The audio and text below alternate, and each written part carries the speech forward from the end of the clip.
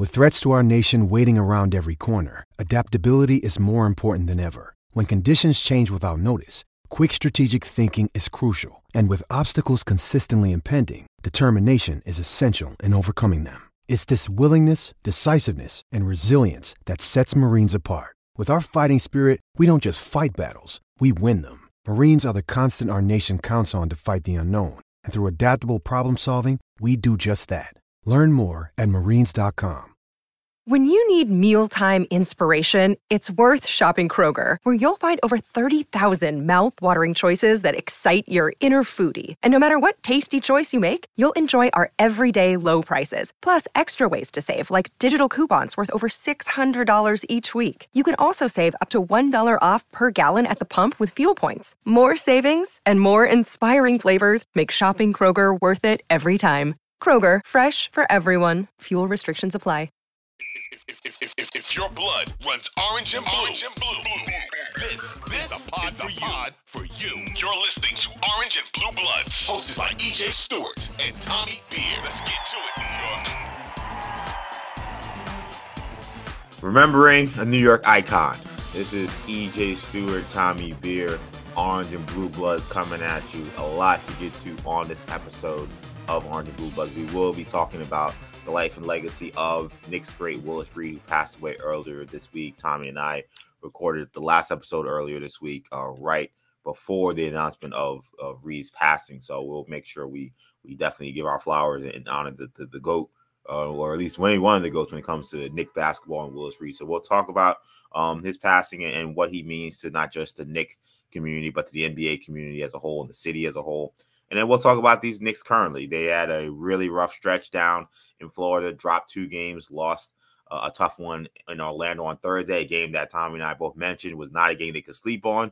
They came out sleepwalking and then ended up hurting them in the end. So Knicks dropped 2 in a row, still in the 5th spot, but things getting a little more dicey as we head towards the end of this regular season. And we'll preview Monday's matchup against the Houston Rockets, a Rockets team that is on a 3-game losing streak, but has been playing much better ball of late as they close their season. So plenty to get to on this episode. Tommy joins me as always.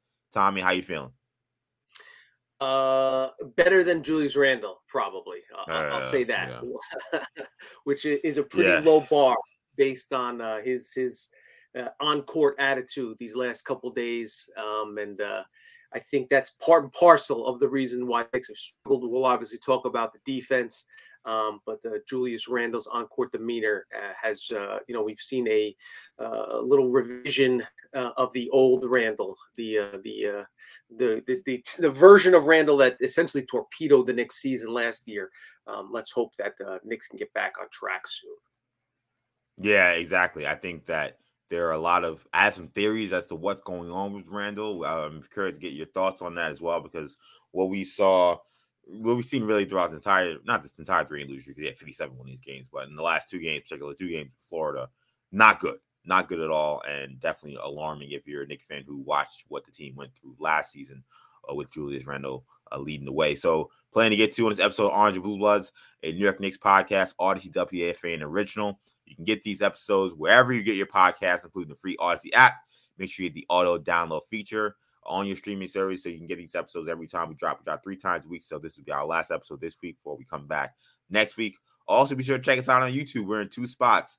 Catch us on the Odyssey Sports channel. Catch us on the WFAN channel, so you can get not just segments from this episode, but the full episode, the video version on our YouTube channel. Make sure you check it out, Odyssey Sports and WFAN. So let's begin with the 0-4 that happened in Florida. So the Knicks come up empty on their 2-game swing in the Sunshine State. The Knicks lost to Miami Wednesday night, then followed that up with a 111-106 loss to the Magic on Thursday.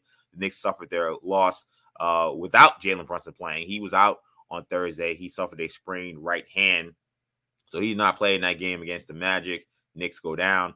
They were down by as much as 19 points in the first half. Knicks would head into the fourth quarter tied after making a nice little run in the third quarter, but Orlando would drain 7 out of 8 back-breaking threes in the final period to put the Knicks away. Quentin Grimes continues to play extremely well. Back-to-back games where he had big ones. He had 25 in this one. Emmanuel Quickley also had 25 in this game. Julius Randle had 23 points, 7 for 20 of shooting. He was hit for a technical foul for the third game in a row in which he got a tech. This one came right after the end of the first half, where he once again had to be restrained by multiple teammates, including IQ. The two men ended up going almost nose to nose as IQ was trying to separate him from the referee. Randall then got upset with IQ and started yelling at him, and then they had to be separated by Johnny Bryan and teammates as they headed into the locker room. So Knicks lose this one. Knicks also seem to lose their composure in this one in Orlando. So I want to start there because we can talk plenty about what went wrong, with the team in terms of the actual on-court play. But I think Julius Randle and what we're seeing from him is the lead right now, because this is essentially some of the stuff we saw last season, which Tommy mentioned, essentially torpedoed the season. Lack of focus, complain too much to the refs, not understanding when he has to stop complaining to the refs, and then being totally willing to essentially square up against his teammates, square up against his coaches, anybody who tries to get in his way. And this was a really ugly scene you saw at the end of that first half. Is it time to be concerned, Tommy, about Julius Randle and his emotional position and his temper at this point in the season? Yeah, I think it's fair to be concerned. As you mentioned, 3 games in a row with the technical, and I was thinking, even dating back to that breakdown at the end of the third quarter in the Clippers game in Los Angeles. That was a Saturday night when they Saturday night, yeah. In LA, that the Knicks were leading, with like 0.3 seconds left in the quarter. Randle gets hit with a tech, has an outburst, explodes on the sideline, pushing and shoving teammates and coaches to get at the referee. All throughout the winning streak, and we've seen a bunch of them. We've talked about for basically since early December through early March, through mid-March, the Knicks were one of the best teams in the league. Record would indicate that, net rating would indicate that, offensive efficiency would indicate that, and the feeling around the team was, to use Brunson's catchphrase, the vibes were immaculate. Right. That kind of smiling and jovialness and happiness and joking and kidding around with teammates and goofing around in press conferences, and it just seemed light and happy and airy. And it's the complete opposite this week. So, whether it's the age-old question, does winning, produce happiness, or does happiness result from winning, or is it the other way around? We've seen that this week that there's a kind of dark cloud hanging over the team, and it's not just the 3 losses. It's Randle's increasing, basically kind of walking on that edge, because you understand he's a competitive athlete. It's one of the reasons why he's a great basketball player, because he plays with such a hard edge. But it's obviously now tipping toward the side where it's counterproductive. And that's yelling at teammates. Listen, you can go after refs from time to time. Every great player every great player will. Certainly no one's going to get too overly concerned about that. But when it happens consistently, that's a concern. When you start getting into it with teammates, when they're just trying to do what's best for the team and for the individual, which is extradite him from the situation, separate him from the dispute with the referee. You made your point. You got your tech. Now I'm going to usher you away. You shouldn't have got a tech in the first place, but now I'm going to usher you away so you don't get 2 techs, and we can win a game that's an important game that will help us make the playoffs, etc. So for him to react the way he did towards Quickley was inexcusable. And now we have the situation where we've been time and time again, dating back to the start of last season, basically since Tibbs' tenure, where the head coach refuses to hold the star player accountable. So in a way, we shouldn't be shocked that Tibbs did not come out and call out Randle for his behavior, didn't bench him at any point in the second half, didn't say that, this is unacceptable, we can't have this will not continue, etc. Soft shoed around it, basically said, listen, guys, get emotional. The thing what I thought about was his, and I looked back and I looked at the actual quotes themselves. December 11th, in a victory over the Kings at the Garden, it was a Sunday. Randle gets ejected. Third quarter, gets 2 quick techs.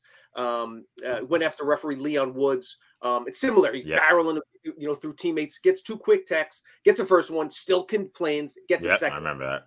After the game, and this is Tibbs' quote. Let me bring it up so I have it precisely. This is Tibbs' quote. "I get the frustration. It was a physical game, and he got hammered on the play," Thibodeau said Sunday evening. He continued, But when a guy gets frustrated, we got to make sure we help," Thibodeau said. "When he got his first tech, we have to do a better job of helping him walk away as a team, staff, all of us. Go grab him. It's a dead ball." So for Tibbs to request that, and for IQ to do that, and for Randle to react the way he did, and for Thibodeau not to call out that behavior after this game, again, I'm not surprised by it, unfortunately, but I still think it needs to be stated that that's not a good sign, and I think it's counterproductive. The quote that Tibbs used last night when he kind of downplayed it was, again, basically calling it, it's an emotional game, guys get frustrated, etc. And he said, let me get the quote here. Called it idiosyncrasies. Here's the quote. "There's emotion involved, so you want to get the emotion out." This is what he was talking about. The Knicks locker room was closed for 40 minutes after the game, and Randle. By the way, Randle did not make himself available to the media, which is another. Of course. That was an issue last year. Tibbs' quote, "There's emotion involved, so you want to get the emotion out of it," Thibodeau said. "And then sometimes when you talk, it clears the air, so that's good. You allow for idiosyncrasies as long as it doesn't get in the way of winning. Nothing get in the way of winning. The team always has to come first, and so everyone's responsible for that." The issue is Randle's idiosyncrasies are getting in the way of winning. They got in the way of winning last year, and you don't want to get them in the way of winning this year because the Knicks have a chance to do something special. Hey, it's Kaylee Cuoco for Priceline. Ready to go to your happy place for a happy price? Well, why didn't you say so? Just download the Priceline app right now and save up to 60% on hotels. So whether it's Cousin Kevin's Kazoo Concert in Kansas City, go Kevin, or Becky's Bachelorette Bash in Bermuda, you never have to miss a trip ever again. So download the Priceline app today. Your savings are waiting. Go to your happy place for a happy price. Go to your happy price, Priceline. I'll tell you what, this is what I love about this podcast is this is not a hot take kind of show. That's not the show me and Tommy have ever wanted to do. And we come here level-headed, and we come here and we try to give our analysis the best we can without trying to make waves or anything like that or just cause a disturbance. But what I saw in that game made, and I hope I'm wrong, I really do, but what I saw in the game and what I saw in the post game, it made me feel like the Knicks will never win anything of value with Tom Thibodeau and Julius Randle as two of their three leaders, because there is no leadership when it comes to these men, at least not consistent leadership. When it comes to Julius, and I understand he's not getting calls that he probably should be getting. He's an extremely physical player, and he watches other star players that, quite frankly, he's playing on their level, get calls that he doesn't regularly get. Sometimes he gets them, but a lot of games he doesn't. It is entirely frustrating. That is fine. But the problem is, in some ways, I almost think he thinks he's so good that he's like Luka Doncic, where like, hey, like Luka, they let him just go after the rest however they want. It doesn't matter how often he goes after them, how many texts he gets. It doesn't matter because at any moment he can get 60, 10, and 10. So they say, hey, you're going to just let that go and we'll talk to him about it, but then there's really nothing else you can do. True. Randle is a good player, but he's not Luka Doncic. He's not some of these Kevin Durant. He's not one of these upper echelon guys. And he thinks that he has that carte blanche to say, I can go after the rest like that because I am an all-star. I am going to make another all-NBA team. So, like, yeah, I'm going to get my technical files. I'm going to get my stuff off. And people got to deal with it. And the problem is this is a Knicks team that while they do have a lot of talent, I've talked about how much talent I think they have, they're great because they are a team, that he's a component on a team. He's one of the star players on this team. And to see him go after those rests, and I'm watching this game, and I'm like, dude, you're going to get teed up. You may get thrown out, like the way you're going. Just chill. And he gets attacked, and I'm like, this is ridiculous. Like, Knicks, actually, that first half was a disaster, and thanks to Quentin Grimes, thanks to Emmanuel Quickley, they kind of found a way to make it interesting going into halftime. So for him to, once again, kind of take all that away, take all the away because of a stupid play that he just didn't have to argue the way he did, and then Quickley and Grimes doing what they need to do, which was the correct thing, was to get him away, something that we did not see last season. To their credit and to the whole coaching staff's credit, they've all done a better job of getting in front of Randle when he gets like this. And then for him to go after Randle the way he did, shout out to Immanuel, go after IQ the way he did. Shout out to Immanuel Quickley for standing there saying, looking in his face, saying, I'm not going anywhere. Get your ass in the locker room. Because that's what he needed to hear at that moment in time. But like to see your leader act like that in a game in which you don't have your real leader in Jalen Brunson, and we've seen this now several times when Jalen Brunson doesn't play, Julius Randle goes into these fits. And I don't know if it's a mental, because he talked about his emotional mental health. I don't know if it's a mental or emotional thing where Brunson's not out there. He feels kind of all the pressure he felt last year that he kind of collapsed under. But the Clipper game, Brunson wasn't out there. This game, Brunson wasn't out there. Sacramento game, he was frustrated. Brunson wasn't out there for a lot of that game. There are these games where he has these meltdowns, and they typically seem to happen when Brunson's not out there. So I asked the question, Julius, do you only respect Jalen Brunson on this team? Because everybody else tries to talk to you. Everybody else tries to get you in line, and they can't seem to do it. The head coach tries to do it. You don't listen to him. You don't listen to any of your teammates. Jalen Brunson's out there. All of a sudden, you're willing to do all the right things. You're willing to help your teammates out. You're willing to be a good soldier. It seems like when he's not there, all of a sudden you see, okay, now it's time to act up. And that's why when I look at this, I looked at that and say, man, even if that's your second guy you're relying on in a postseason series, that concerns me a lot. And then when I look at Tom Thibodeau, and for him not to go out there, especially after losing to that Orlando Magic team, a team that you had to win, you had to beat. You already lost the game to Miami. You couldn't lose 3 straight. And for you to not actually address Julius Randle and how he was acting going into that half, how he played most of that game. Like, Paolo Banchero was kicking his ass, okay? That's a rookie. You got an all-NBA player, and a rookie is dominating him the way he was. And you're going to say, well, we have idiosyncrasies, and as long as it doesn't affect winning. He was playing terrible. That was affecting the team losing this game. He was getting technical fouls, throwing off the emotional and kind of well-being of the team with his actions. That was costing the team from winning. These two guys, like, it's just every time I want to buy in, I get this. And it makes me concerned that maybe they will win a round. Maybe they will win 2 rounds. But will you ever really win big when it comes to winning a championship or getting to that next step with these two guys, guys you have to rely on? I don't believe that today. And again, this is not a hot take show. That's not how I normally feel, but that's how I came in today's episode. Like, I saw that. I'm like, you're never going to win anything if these are the guys. If this guy's getting a technical foul at halftime when you're down by 10 against the Orlando Magic, and he gives a no-show in the second half against guarding Paolo Banchero, and then the coach is like, oh, well, we just got to get on the same page. Like, the lack of urgency, not just from these two guys, but the entire team over the last few games has been annoying, because I feel like this is a team that kind of knows they're good. So now they're kind of thinking they can kind of just roll the ball out and play. Like, they can get behind 10, 15 points. They can play defense sometimes. The shot quality they have, possession by possession doesn't matter. It can turn the ball over. They had 17 turnovers again, back-to-back games where they're turning the ball over left and right. Like, they're not playing like a team that knows they're good. And to some degree they are, but the margin for error still isn't that big where they can keep acting the way they've been acting. So terrible, terrible night from Julius Randle. Terrible night from Tom Thibodeau. And next now in a little rough patch. They got to get this right when they play against Houston on Monday. Bingo. I think that's a really good point when you talk about the Knicks' confidence level and just seemingly think, it's the Magic. We have a slow first quarter. We'll get it together, and then we got a great record. We'll take care of it. The reason the Knicks have a good record, and the reason the Knicks have been one of the better teams in the league, is because they approach every possession like life or death. That they play as a team. That they understand. The Knicks have such a small, of all the good teams in the league, they have the smallest margin of error. All the teams in the, that those top 5 teams in the East, the Knicks have by far the least amount of leeway. So that's why a point a game, on each technical matters. The Knicks haven't secured anything yet. Randall's had is about to have his second All-NBA season. He has 1 playoff win to show for it. Ultimately, that's where you want to. That's where you're going to be judged is by your success in the postseason, in addition to your consistency during the regular season, which we've given credit for.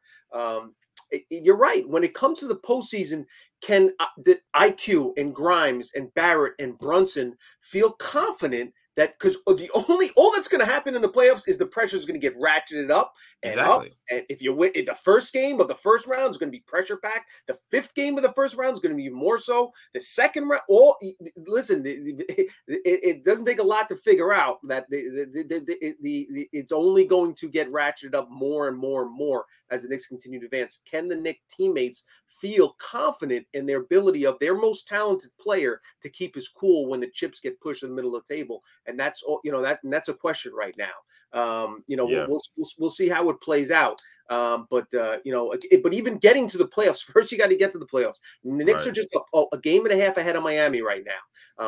And the Heat are playing Brooklyn on Saturday night, and then we have next Wednesday's game at the Garden, Knicks versus Heat, which could very well. Again, that's the season series is 2-1.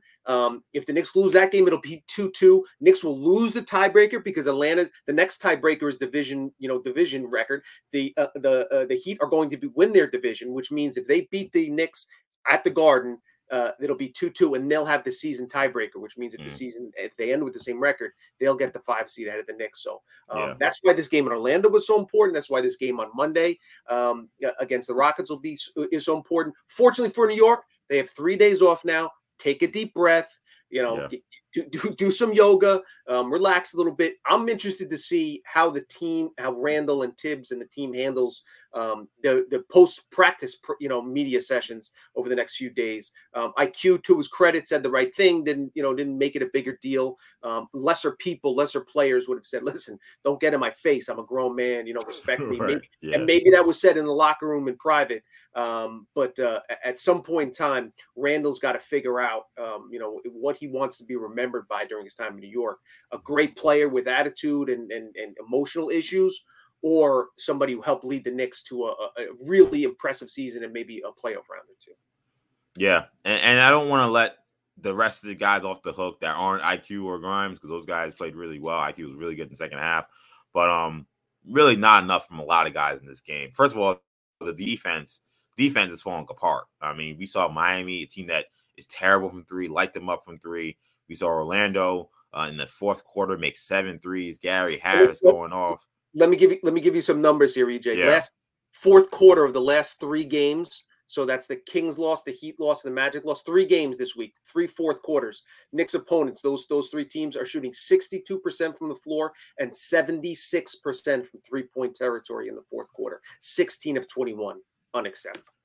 And these are good shots. Like, it's not like these teams, it's not like they're playing Dame Lillard or Steph Curry. These guys are, breaking the guy off the dribble and pulling from 30. All right, there's nothing you can do about that. Like, these teams are just kind of running their offense. They're making some nice wrinkles in their offense. Shout out to Ben Ritholtz. He did a really good job of breaking down how the Timberwolves got so many open looks in that game. Like, they're just running their offense. They're just running their sets. And I don't know if we're hitting that wall with the fatigue where the Knicks can't run their defense. I feel like the way they play defense kind of allows threes, unfortunately. Like, I think like they play so much drop and they kind of rely on really effort. Like, to me, like, Tim says all the time, like, it's a system where, like, you can't tell if it's not working if you're not giving maximum effort. I think it's kind of a flawed way to think about defense, but this is how he thinks about how they play this defense. And for the most part, the season Knicks have given maximum effort. That's why they've been, I know we kind of complain about the 3 ball, but to be honest, like, every team complains about defending the 3 because everybody shoots 3s. Knicks defensively, either defensive metrics when it comes to the 3-point line, really good. I think that they're like 7th in the 3-point field goal percentage allowed. So they've guarded the 3 pretty well, which maybe people would surprise some people comparative to the league. But this last stretch has been an anomaly for sure.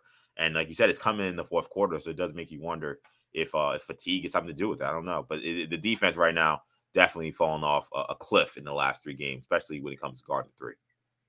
Barrett was awful on Thursday night. After playing really well Wednesday, he sort of fell apart. 5 turnovers, 3 of 12 from the floor. The Knicks needed him, especially with Brunson out. That's kind of where you expect RJ to step up as he's more comfortable in that second role as opposed to that tertiary third option. But he just couldn't get it going. Obi Toppin played terribly Thursday night. He was minus 25 in limited minutes off the bench. Those two guys. And IQ didn't even play all that well in the first half. A lot of turnovers. Then he turned it on in the second half. The one really good takeaway from the last 2 days is Grimes.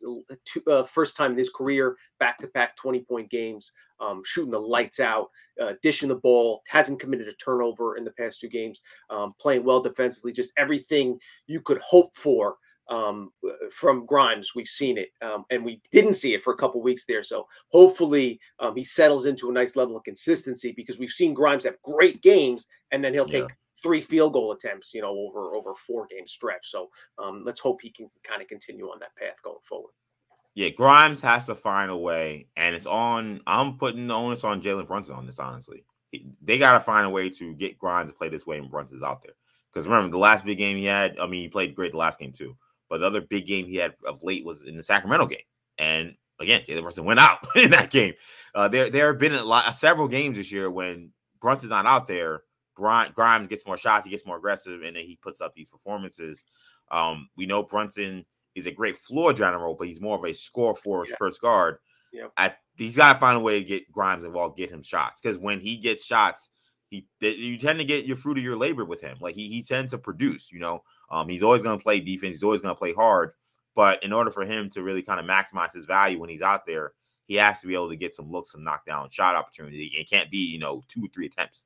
A shooter isn't really going to be able to, especially because I don't know if the defense is necessarily respecting Grimes like a Steve Novak or like even like a Duncan Robinson type, where they're face guarding him. So therefore him just being on the court creates gravity. I think that they respect him as a shooter, but I think they're kind of guarding him more like they guard most other 3-and-D kind of guys. So if that's the case, you got to actually get him involved in order for that value to be affected or felt in the offense. Otherwise, he's just standing out there. So I think when Grimes gets back in the lineup, Brunson gets back in the lineup, they got to keep getting Grimes ball, keep getting him chances to be aggressive. And the other value of Grimes' game is, unlike a Duncan Robinson or some of these other strictly Novak spot-up shooters, is he can put the ball on the floor, get into the heart of the defense, and create opportunities for himself and or his teammates. So that's another reason why, it's not like it's a black hole or, you're just looking to tally up assists. Like, you put pressure on the defense in many different ways. So it really would benefit. The Knicks are just a better team when they're more balanced offensively. We saw Randall scored 57, they lost. We've seen some of these other, high-scoring games. Knicks are at their best when, RJ is taking 12 shots, 14 shots, and hitting half of them. Randall, to his credit, is passing the ball, and he's done that even on nights he's struggling offensively. But you're right. The Knicks and Tibbs and Randall and Brunson all need to make a concerted effort to keep Grimes involved offensively, because one, he deserves it because of the work he puts on the defensive end. Same with Mitchell Robinson. Also, shout out to Mitch Rob. Looked like he was clearly less than 100% last night. Yeah, he battled through that. He was dragging his leg around a little bit, but still, 4 block shots, plenty of rebounds. Hartenstein was good defensively as well. You just need to but back to the Grimes point. It makes all the sense in the world, because especially over 7-game series, they're going to wall off those Jalen Brunson drives. They're going to, run 2 guys at Randall when he gets hot. By keeping Grimes involved throughout the game, it's not like you have to rely on him to hit that one clutch 3-pointer in the fourth quarter. If he's in more of a flow, it's more likely to go in. Yeah, exactly. So Grimes, really solid game. Also, very happy to see him attacking the basket, looking to score, not just pass. I think that now you're seeing the best of both worlds. He has 25 points, and he still has 6 assists. There was a time there where he was driving, looking to pass, and he started getting turnovers. He had no turnovers last night, so a great game from him. We mentioned IQ and how he played in the second half, but overall, a terrible loss for the Knicks, and they now head into what I think may be a must-win. About last time that here coming up, so. The Knicks will look to get back on track on Monday when they take on the Houston Rockets at the Garden. The Rockets have the worst record in the Western Conference and are on a 3-game losing streak, but have played much better of late. In all 3 losses, they've been very competitive. They were on a 3-game winning streak before they lost some of these games. So Rockets playing a lot better than they have for most of the season, clearly. I think they're only with 19 wins on the season. Knicks and Rockets last played on New Year's Eve. Knicks won that one 108-88. So I mentioned at the top, I think that this is a must-win game. I think we look at the schedule. There are not many easy games the next 2 or 3 games we have here. and they're on a 3-game losing streak. And the Rockets are a team that, while playing much better, this is a team that you feel like you're a playoff team that with some playoff aspirations to make a run. This is a team you got to put away. So do you feel like this is a must-win game for the Knicks here? Yeah, it's a really important game. Listen, this is obviously the only game they're going to play ahead of that Miami. If you go into that Miami game loser 4 in a row, then you're putting yourself in a really dangerous situation for that Miami game. The one thing that is kind of working in the Knicks' favor is the Nets' struggles greatly increase the likelihood that even if they fall out of 5, they'll stay in 6, which is kind of the must. That's really, if they fall in 7 would be a disaster. To drop from 5 to 6 would just be a disappointment, I'd say. Something along those lines. So we'll kind of see how it plays out. But yeah, make no mistake, Rockets 18-55. This is a game. You're home. You have 3 days of rest advantage. The Rockets are actually play at Memphis Friday, at Cleveland Sunday, and then at Monday, the second night of a back-to-back. This is a game the Knicks should not just win, but win comfortably. Get Randall some rest, get Brunson some rest, etc. If he plays. So we'll see. That's the other thing to note. Steve Popper of Newsday noted that Tibbs didn't give him much information regarding scans or MRIs, et cetera, on Brunson's hand, but he was seen with a hard plastic coat, shield, or one of those type of wraps on his hand. So that's a bit of a concern. We'll see how it plays out. Him getting some rest is not the worst thing in the world, but obviously you need him to be healthy going forward, because we saw the Knicks have struggled defensively with teams attacking Brunson, which is something we talked about a little bit about earlier this week. But then on the flip side, without Brunson on the floor, the offense was terribly stagnant, especially in the first half. So you need him back. Yeah, definitely need him back. One thing I will say, I know he's missed some games, so there's been some availability issues of late. But the guy, he finishes games. You don't think anything's wrong with him. Next day, he played with a bad foot, or I learned he played with a bad hand against the Heat. Apparently, I had no idea he was even injured. When I saw him show up on the injury list, I was surprised, and I heard he was out. I kind of thought, all right, maybe this is a rest kind of deal. Though it didn't make sense, because it's like you have 3 days off, so why, and this kind of have to win this game, so why would you rest him? So now hearing he had a cast on, it's like, all right, yeah, he really was banged up. So the guy's a warrior. We know he puts his body on the line. So that's going to be one of the things I look at, off rip. Is he ready to go by Monday? I would anticipate that's the case. A sprained hand. Funny, I told my girlfriend that he had a sprained hand, and she was like, I didn't know you could sprain your hand. I didn't know that either. But this is apparently what he's dealing with. So concerning, but as long as there's no breaks, no torn ligaments or anything like that, you feel like, and maybe there are, we don't know about it, but as far as we know, that's not the case. So you feel okay, he should be back, ready to go in a week or so. Maybe this Rockets game, he'll be back, ready to go. I do feel like when it comes to how the Knicks turn it around, I think that in some ways this game actually provides maybe some, I don't want to call it like a scrimmage. This is an NBA team. But I think some of the things the Rockets can do that has been hurting the Knicks, I think will actually help them in this game. Like, they do have a stress big in their rookie Jabari Smith, who's actually starting to play a lot better. They have guards that can get into the paint. Like, I kind of feel like this is a game that the Knicks can kind of work on the things that they've been struggling right now. They're not containing the ball. They're not getting out to shooters. So if you're playing as a team that, maybe doesn't provide, now there are NBA teams that are a live team, but a team that maybe doesn't provide as much danger for you losing, while also trying to figure out, hey, what's going on with defense? Why are things breaking down? This feels like maybe the right team to get that reps against. Some teams you play against, they don't have maybe the personnel the Rockets have that would allow them to do that. But Knicks got to get this one. Like, as you mentioned, you got the Heat and the Cavs coming up here. The standings starting to shrink. The Knicks had a really great opportunity to kind of at least bury the Nets in this whole situation. During the Nets have lost 5 straight. The Knicks just went 2 of these games. That's 2 games up on the Nets, and now you're kind of not even worried about them. Unable to do that, so now here we are. Yeah, things are getting a lot tighter now. Only a game and a half in that whole. 2.5 games, or 2 games total in the from the 7th spot, which is what we're trying to avoid. So Knicks got to get this one. Any particular matchups or things about this game in terms of the Rockets matchup that you're looking forward to on Monday? Yeah, I think the Grimes versus Jalen Green matchup's definitely very interesting. Green's been scoring at a high clip lately. Yep. Sengun against Randall's a nice, interesting matchup there. Sengun is coming off a 24. In their last game, the Rockets lost to the Grizzlies, but Sengun had 25, 8, and 4. Jalen Green had 32. Kenyon Martin had 31 and 6. Kevin Porter Jr. had a triple-double, 14, 10, and 10. So these are talented players. They don't put a ton of effort onto the defensive side of the floor. So the Knicks should be able to have their way offensively. But still, again, and we've talked about this is what they should have done with Orlando. This is what they should have done with the teams that aren't on their same level in terms of depth from top to bottom and two-way capabilities and come out, make a message, and don't give this team, this young upstart team, don't let them think they have a chance to win in the Garden. Again, this is Houston. The only time they're going to come to the Garden all year. Those kids will get up for it, even though it's the second night of a back-to-back.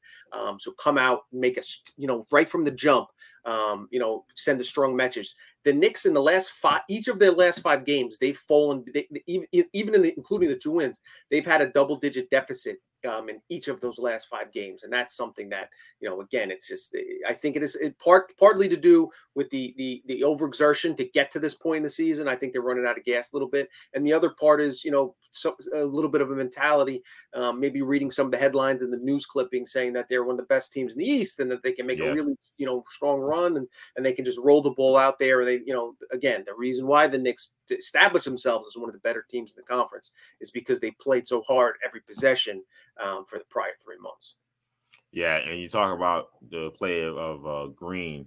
Last 5 games, 32 against Memphis, 20 against the Warriors, 40 against New Orleans, and then 25 against New Orleans. So he's averaging almost 24 points a game during the month of March.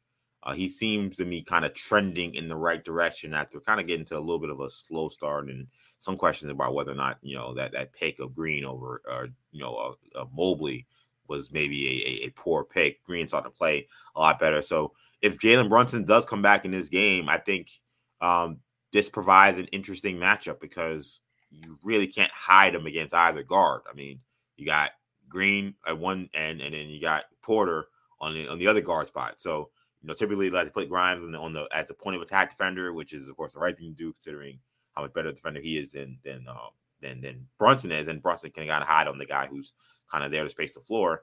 There really isn't that guy for him to do that on this team. You can't even slide him down to 3 because now you got Kenyon Martin, who's a super athlete and definitely a live guy on the glass. So Brunson, if he comes back, he's got to be ready. I know the last time he played prior to the Heat game, he mentioned how his defense was poor, which he was right about. Like, he can't have a poor defensive performance against these guards. Now, the good news for the Knicks is, of course, this is a 18-win team, so it's not like you're playing a team with so much talent. This is a team that does not really have much of a bench. Tari Eason is one of my favorite rookies in this rookie class. He's had a good year, but not much else coming behind him. A lot of young guys, a lot of guys still trying to figure it out. Garuba, Daishen Nix, Josh Christopher. So Knicks bench also has to really kind of maybe kind of dominate this game. Like, that may be what this game is won. I thought the Knicks bench in the last game, quite frankly, didn't play well against the Magic. And the start of that fourth quarter defensively was atrocious. And it was defense, but it also was how they were meandering on offense as well. They got to come out with a lot more focus in this one. But I think this is a game the Knicks will win. I think they'll find a way to kind of right the ship. But I do feel like if, it's coming one of those things now. If Brunson doesn't play, then all bets are off. Like that's really what this team is like now, where if he's not playing, you cannot bet anything in terms of the Knicks being able to survive these games. There are times where they play great. We've seen them have big wins without Brunson, but then we saw games like we saw against Orlando. So definitely a game they got to get here. Yeah, I will admit I had a bad feeling against the Miami and also Orlando. I did too. I thought that was a bad matchup, timing, all that good stuff. I think the Knicks come out strong and put a hurting on the Rockets and register a comfortable double-digit victory. Knicks, Rockets, Monday at the Garden. Knicks got to get this one, so let's hope they do. 7:30 is the start for that game. So we'll close the show here as the Knicks, the NBA, and the city of New York is remembering the life and legacy of Willis Reed. The Knicks legend passed away Tuesday morning due to congestive heart failure. Reed captained the Knicks to their only 2 championships in franchise history. He produced one of the most inspirational moments in the history of sports when he came out of the tunnel at Madison Square Garden to take the court for Game 7 of the 1970 NBA Finals against the Los Angeles Lakers after tearing his thigh muscle in Game 5. Reed was the league MVP in 1970. He won 2 Finals MVPs in 1970 and 73. He's a 7-time All-Star, All-Star Game MVP, and member of the 50th, 70th, and 75th anniversary teams. Also a Naismith Basketball Hall of Famer. Knicks released a statement saying the Knicks organization is deeply saddened to announce the passing of our beloved captain, Willis Reed. As we mourn, we will always strive to uphold the standards he left behind, the unmatched leadership, sacrifice, and work ethic that personified him as a champion among champions. His is a legacy that will live forever. We ask everyone to please respect the family's privacy during this difficult time. Knicks wearing a black ribbon on their uniforms last 2 games. I heard during the Miami game, Breen said that there will be a patch eventually put onto the jersey to honor Reed. So obviously sad news. We learned about this, like I said, right after we finished recording the podcast on Tuesday. So I asked you, Tommy, here, what will you remember most about Willis Reed? Yeah, I think, and just, hearing everybody talk about him, and Clyde was great on the broadcast Wednesday night. I think incredibly as good of a player he was just as good a person, which is pretty remarkable. Everything he did for the community, for the Knicks family and the franchise in general. Just a ton of, you can't say enough kind things about him, both on and off the floor, which I thought was really incredible. Yeah, and I think to me, honestly, when I think of him, well, obviously you think about 1970 and coming out of the tunnel and find a way to get out there and give the Knicks 27 minutes with a torn thigh muscle, guard Wilt Chamberlain, who just scored 40 plus points in Game 6, and the Knicks being despondent and feeling like they had no chance unless Willis Reed took the court, and how that inspiration inspired them to that win that night, and again inspired a lot of basketball fans around the world who saw the performance of the league MVP in that moment and thought, wow, anything is possible if he can go out there and do that for the city, get them their first championship. So that comes to mind. I also I feel like when we think about Willis Reed's legacy as a player, he's so grossly underrated. It's kind of crazy. I mean, I mentioned when I recorded the obit earlier this week, he hit as far as a guy to win league MVP, All-Star Game MVP, and Finals MVP. Only Jordan, Shaq, and Willis Reed have ever done that in the NBA. Again, you're talking about a guy who in the same season. Yeah, in the same season, right? In the same season. Jordan doing it. I believe was 90. I think it might be 97. I forgot what year. Shaq doing it in 2000. But you have to come into the league immediately an All-Star, captain by year 3, 7 times straight All-Star coming into the league. You lead your team to 3 championships. And I thought one of the things Clyde mentioned as well that I think maybe is part of the reason why he's underrated and throughout his career, as I think the injuries kind of derailed his career. He had about 7 really healthy years, and he had a lot of injuries. He was battling the injuries, and he only played 11 games in 72, only played 19 in 74. Minutes decreased in 73, but still was able to make enough of an impact where he was the Finals MVP. I kind of feel like he's underrated because his longevity, he didn't have as much as maybe some other guys who were able to match career numbers that the all-time scoring list and things like that. He wasn't able to match those numbers, but I mean, to come in and have the impact he had, not just as a scorer, but also on the glass, and just as the ultimate leader, ultimate competitor, ultimate teammate. This was a guy who didn't care whether or not he scored 40 points, which he could do on any given night, or he scored 5 points on any given night. It was about what it took for the team to win, and how that kind of really ushered in an era of Knick great basketball that they had been missing for so long. It's really sad to of course lose Willis when you hear about how much of a gentle giant he kind of was off the court, but an unbelievable basketball player. Here's my takeaway this week, and just kind of poring over Basketball Reference box scores, and to really try to appreciate, again, Willis came before my time, to try to appreciate the greatness of this man as a basketball player.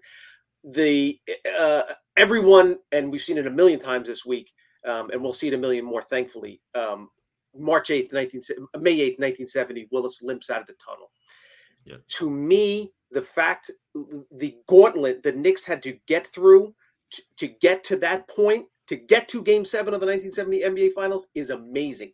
And what Willis did to get them there, obviously he hit the 2 jumpers and dragged his leg around for 27 minutes in that Game 7. And we know about Clyde having arguably the greatest single game performance in the history of the franchise in Game 7. Yeah. But think about what Willis Reed had to do to get the Knicks to that position. Round 1 of the 1970 postseason, they played the Baltimore Bullets. Yep. Earl Monroe and Wes Unseld, who was the league's reigning MVP that season. Series goes 7 games. Willis averages 21.3 points, 17.3 rebounds, while holding Unseld, again, the league's reigning MVP, to just 10.4 points per game on 41% shooting. In Game 5 of that first round series at the Garden, series tied 2-2. Knicks have never won a championship in the franchise. Think about the pressure. Game 5, first round series at the Garden, Reed goes for 36 points and 36 rebounds. In Game 7, Willis limits Wes Unseld to 2 points on 1 of 8 shooting. Knicks advance, get past Pearl and Unseld, and next round, they got to play some guy named Kareem Abdul-Jabbar. Yeah. Knicks beat the Bucks in 5 games. Willis averages 27.8 points on 54% shooting, 12.2 rebounds, 3 assists. They got through Unseld. Willis carried him by Unseld, carried him past Kareem. Now you got the Lakers. Jerry West, Elgin Baylor, Wilt Chamberlain. Seemingly an unbeatable trio. Game 1, Reed erupts for 37 points, 16 rebounds, 5 assists. 28, 15, and 5 in Game 2. Go back to LA. Crucial Game 3. The statistic, the team that wins Game 3, yada, yada, yada, in LA. Yeah. Reed goes for 38 points, 17 rebounds, 3 assists. Knicks get the 2-1 edge. Game 5, tears the quad muscle, tears off the bone in his knee. And then he limps out in Game 7, as we know. But again, it's the credit to just how well he played during that season. I promise you, there will never be another MVP in NBA Finals history. That hasn't been since. There won't be another one for as long as we're alive that scores a total of 4 points in the final 2 games of the series and wins Finals MVP. That's what Willis did that year. Yeah, and then one of the things about Willis's legacy that I think I'm glad has been kind of mentioned, because I honestly kind of forgot about it, but like him as an executive. I mean, he was an executive for the at that time the New Jersey Nets for a really long time, and he was kind of the head, along with Rod Thorne, and how they put together a almost championship nucleus. Like he was in the front office when they got Jason Kidd, they drafted Richard Jefferson, brought in Kenyon Martin. Well, Kenyon Martin was already there, but he came in right around that same time, and he was a senior vice president of basketball operations during that time. And those Nets teams, still the best net teams ever, the exception of the ABA era Nets, of course, with Dr. J. But Willis Reed excelled as an executive in the league, excelled as at a time when black men were not promoted and hired up to that. He broke some barriers on the way up to that. Right. Position. Exactly. And then, he coached a little bit for the Knicks as well. He coached in 78. So, and coached him to the playoffs. They even won a round as he was head coach in 1978. So, I mean, Willis Reed, you can't say much negative about his career, obviously, but you can't say enough about just like what he was able to do, a true amazing basketball life. When we think about the greatest Knicks ever, do you have Willis Reed there at number 1 here? It would be so. I would love to say I got Reed 1, but I've had Patrick number 1 for a while. We'll spend the whole show, Patrick. Okay, we'll spend the whole show talking about it, and I'll give you my reasons. A lot of it has to do with the talent surrounding both Reed and you could make a very strong case for Clyde, a very strong case for Reed. Yeah. But I think the 2 of them playing together and alongside other 3 Hall of Famers had a lot to do with their success. So I don't want to hope that success against Patrick when he wasn't surrounded by that talent. Let's mark down the calendar. We'll dedicate a whole half an hour conversation to that. Yeah, we have plenty of off-season pods to do. That will definitely be an off-season pod because I was surprised to hear that. I think I have Willis. I tell you what, I've always had him 2 behind Clyde, and it's sad. I don't want his death to make you think, but his death really did make me rethink things when I started looking back at his career and kind of thinking what he did and how much Clyde talked about how like Willis really inspired him and made him a better player, made him a better. It kind of makes me kind of rethink, like, oh man, like maybe I got this list wrong here. I honestly, I think if you ask Clyde, he'd tell you that Willis is number 1. He has, so, yeah, exactly. So I've had Clyde 1, and but to his credit, I rewatched the Patrick Ewing retirement ceremony. Willis is there and says, "You are the greatest Knick of all time, hands down." Just again, a further example of his humbleness and that just the person he was. That is who Willis Reed it was. That's who it is in terms of how his legacy will live on.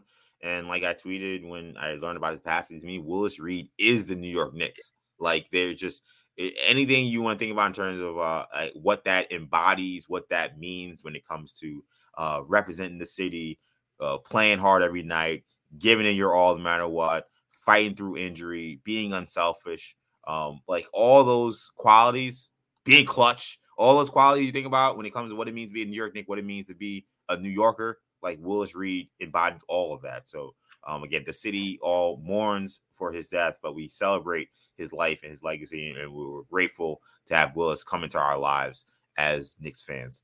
But I think that's a good place to leave it on this episode of Orange and Blue Bloods, a New York Knicks podcast, Odyssey WA Fan Original, a podcast you can get wherever you get your episodes of podcasts, including the free Odyssey app.